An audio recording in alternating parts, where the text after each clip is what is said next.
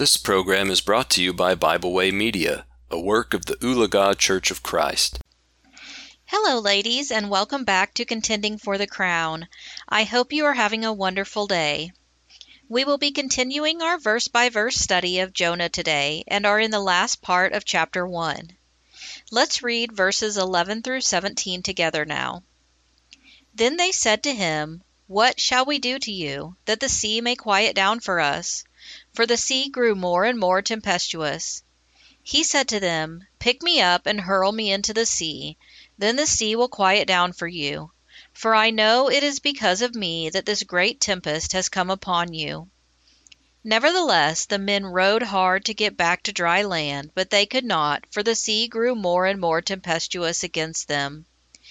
Therefore they called out to the Lord, "O Lord, let us not perish for this man's life, and lay not on us innocent blood, for you, O Lord, have done as it pleased you."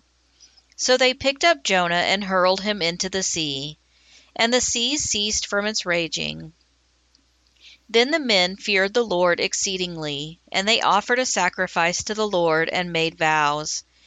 And the Lord appointed a great fish to swallow up Jonah, and Jonah was in the belly of the fish 3 days and 3 nights.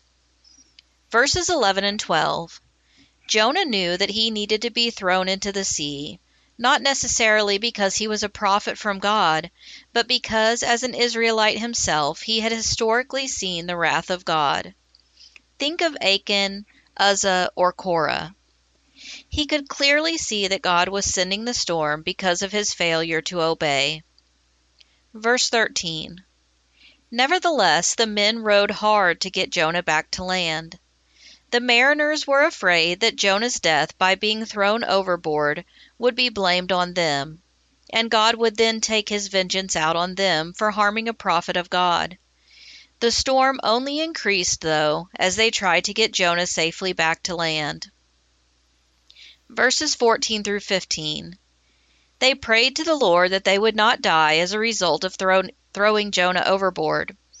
They had seen the power of God firsthand and did not want to be found in rebellion against him. At this, Jonah surrendered to being thrown overboard. Immediately the storm ceased. Verse 16. The mariners offered a sacrifice unto the Lord and made vows. The sudden calming of the storm proved to them that God was pleased with their actions.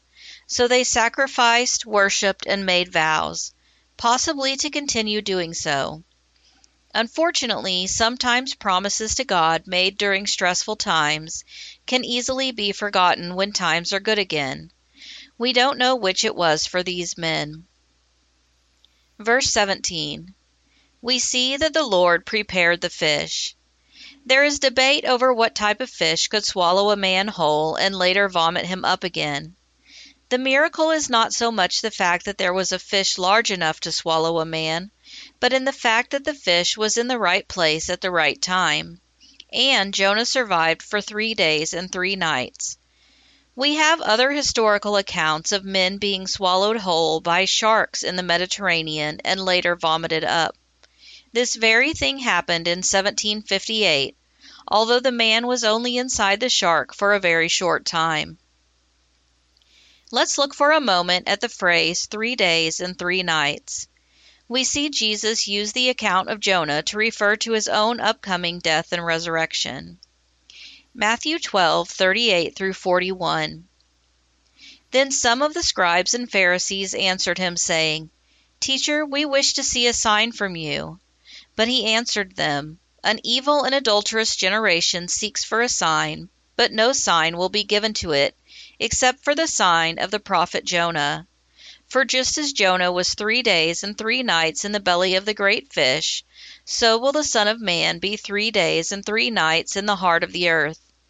The men of Nineveh will rise up at the judgment with this generation and condemn it, for they repented at the preaching of Jonah, and behold, something greater than Jonah is here."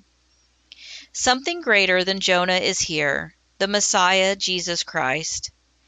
Jonah ran from God in the beginning of chapter 1, but now he is on his way to repentance. I hope you have enjoyed today's lesson. Until next time, remember to always and in every way be contending for the crown. We hope you enjoyed this program. We encourage you to subscribe to our podcast on Pandora, Spotify, or Podbean. Thanks for listening.